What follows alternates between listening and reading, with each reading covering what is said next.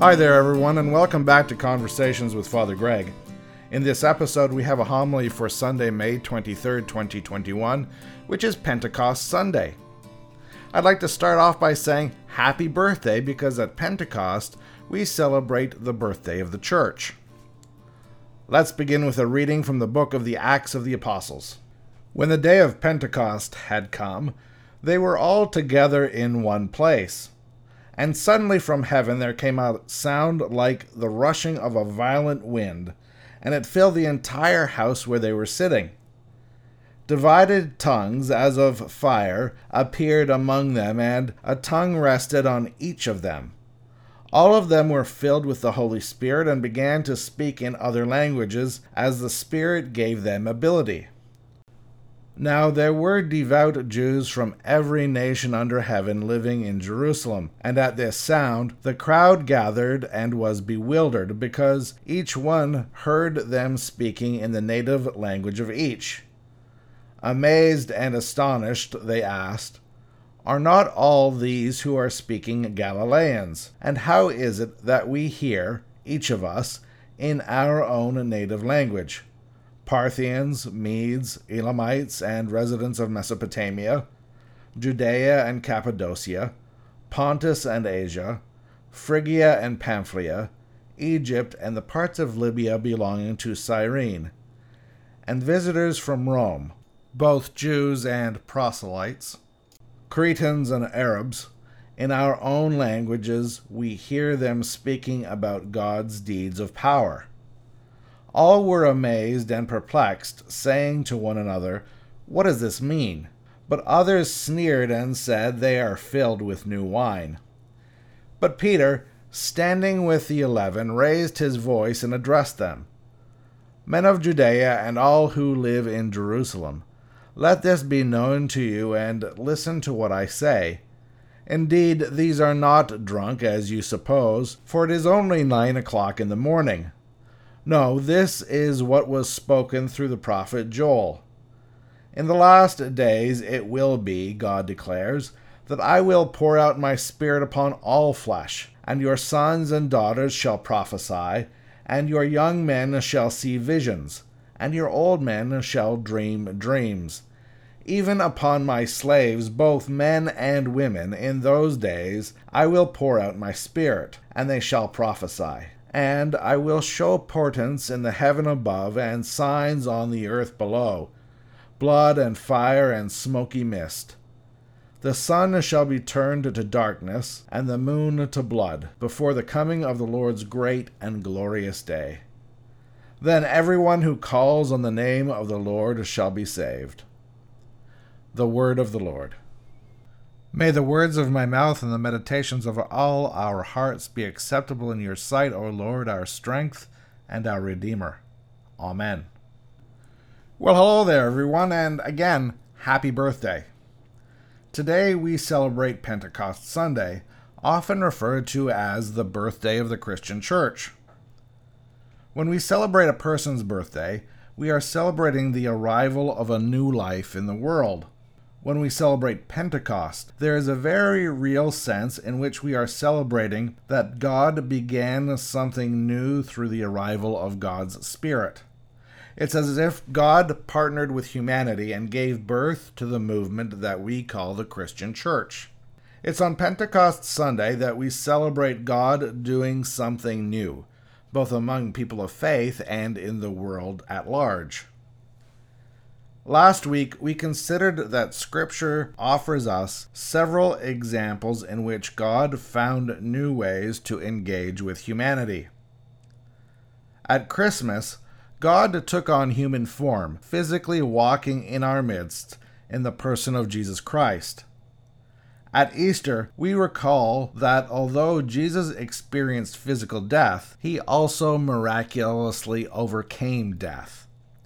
Easter reminds us that death is not the end of the story, not for Jesus and not for us. Last week, we heard Luke's account of Jesus' last moments on earth before returning to heaven.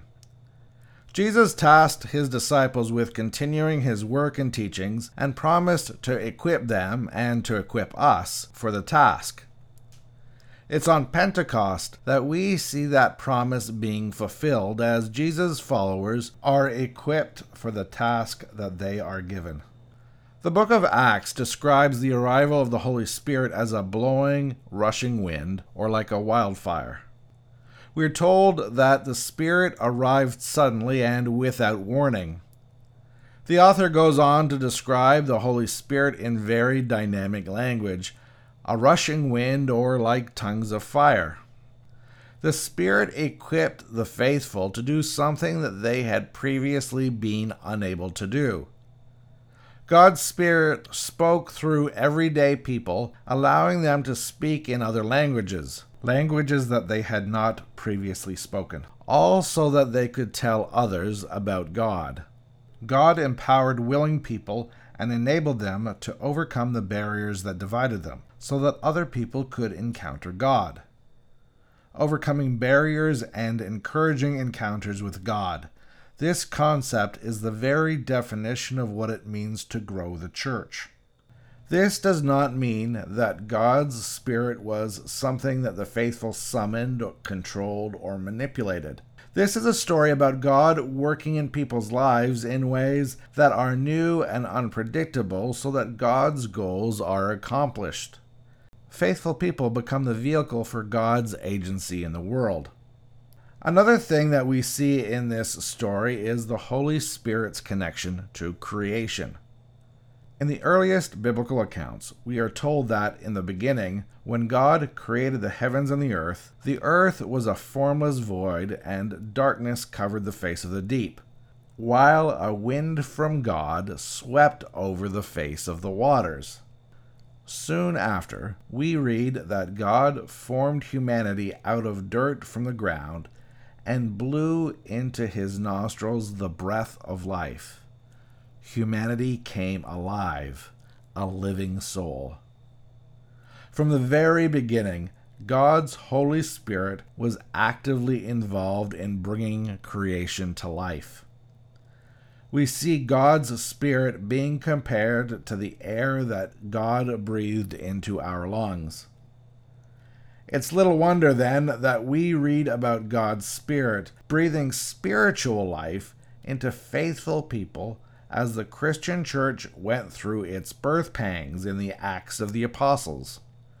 Our reading from the book of Acts describes a pretty powerful and unique situation.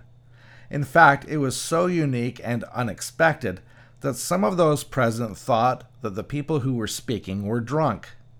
The Apostle Peter goes on to explain that what had just happened was a work of God. Peter explains that these events had been predicted by a man named Joel 900 years earlier. Joel wrote, "In the last days it will be, God declares, that I will pour out my Spirit upon all flesh, and your sons and your daughters shall prophesy, and your young men shall see visions, and your old men shall dream dreams. Even upon my slaves, both men and women, in those days I will pour out my Spirit, and they shall prophesy." Every time I read these words, I get chills. They describe God at work, partnering with all kinds of people, young and old, male and female, rich and poor. All are welcomed to partner with God, also that God's work might be done in the world. Whenever we talk about Pentecost, we're not just talking about the birth of the church as though it were some inanimate object. When we talk about Pentecost, we're talking about the people of God leaping into life and action, like flames leaping into the air. When we talk about Pentecost, we're talking about God breathing life into people so that our faith flourishes into life and begins to grow. As people of faith, we are not called to be static and unchanging. We are called to something that is alive and growing, reflecting God's creativity. As followers of Christ, we are called to live out a faith of inspired vision. We aren't just called to see the world as it is, we are called to partner with God and imagine how the world might become. So what does this mean for you and I today? What is the practical application for our lives here and now? Pentecost challenges us to boldly seek out God's will in our lives, in our faith communities, and in our world.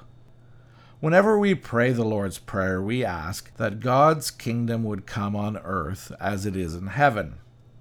At Pentecost, we are reminded that God invites us into partnership so that we each might become the vehicle through which God's kingdom comes. Two of the most prominent biblical metaphors compare the Spirit of God to wind and to fire. These metaphors help remind us that this partnership with God is dynamic and not static. It's through this partnership with God that we become the agents through which God changes not only the world, but the lives of people, both our lives and the lives of others. One scholar described the arrival of God's Spirit this way: like the wind, the Spirit moves us in different ways, sending us to other places and nesting us into other ground. To experience Pentecost, it is necessary to search for change and to allow ourselves to be changed. Changes mean new forms of consciousness, awareness, commitments, and agency. At its core, Pentecost celebrations invite us to dream with God and to dare to imagine the world in new ways. Let's pray.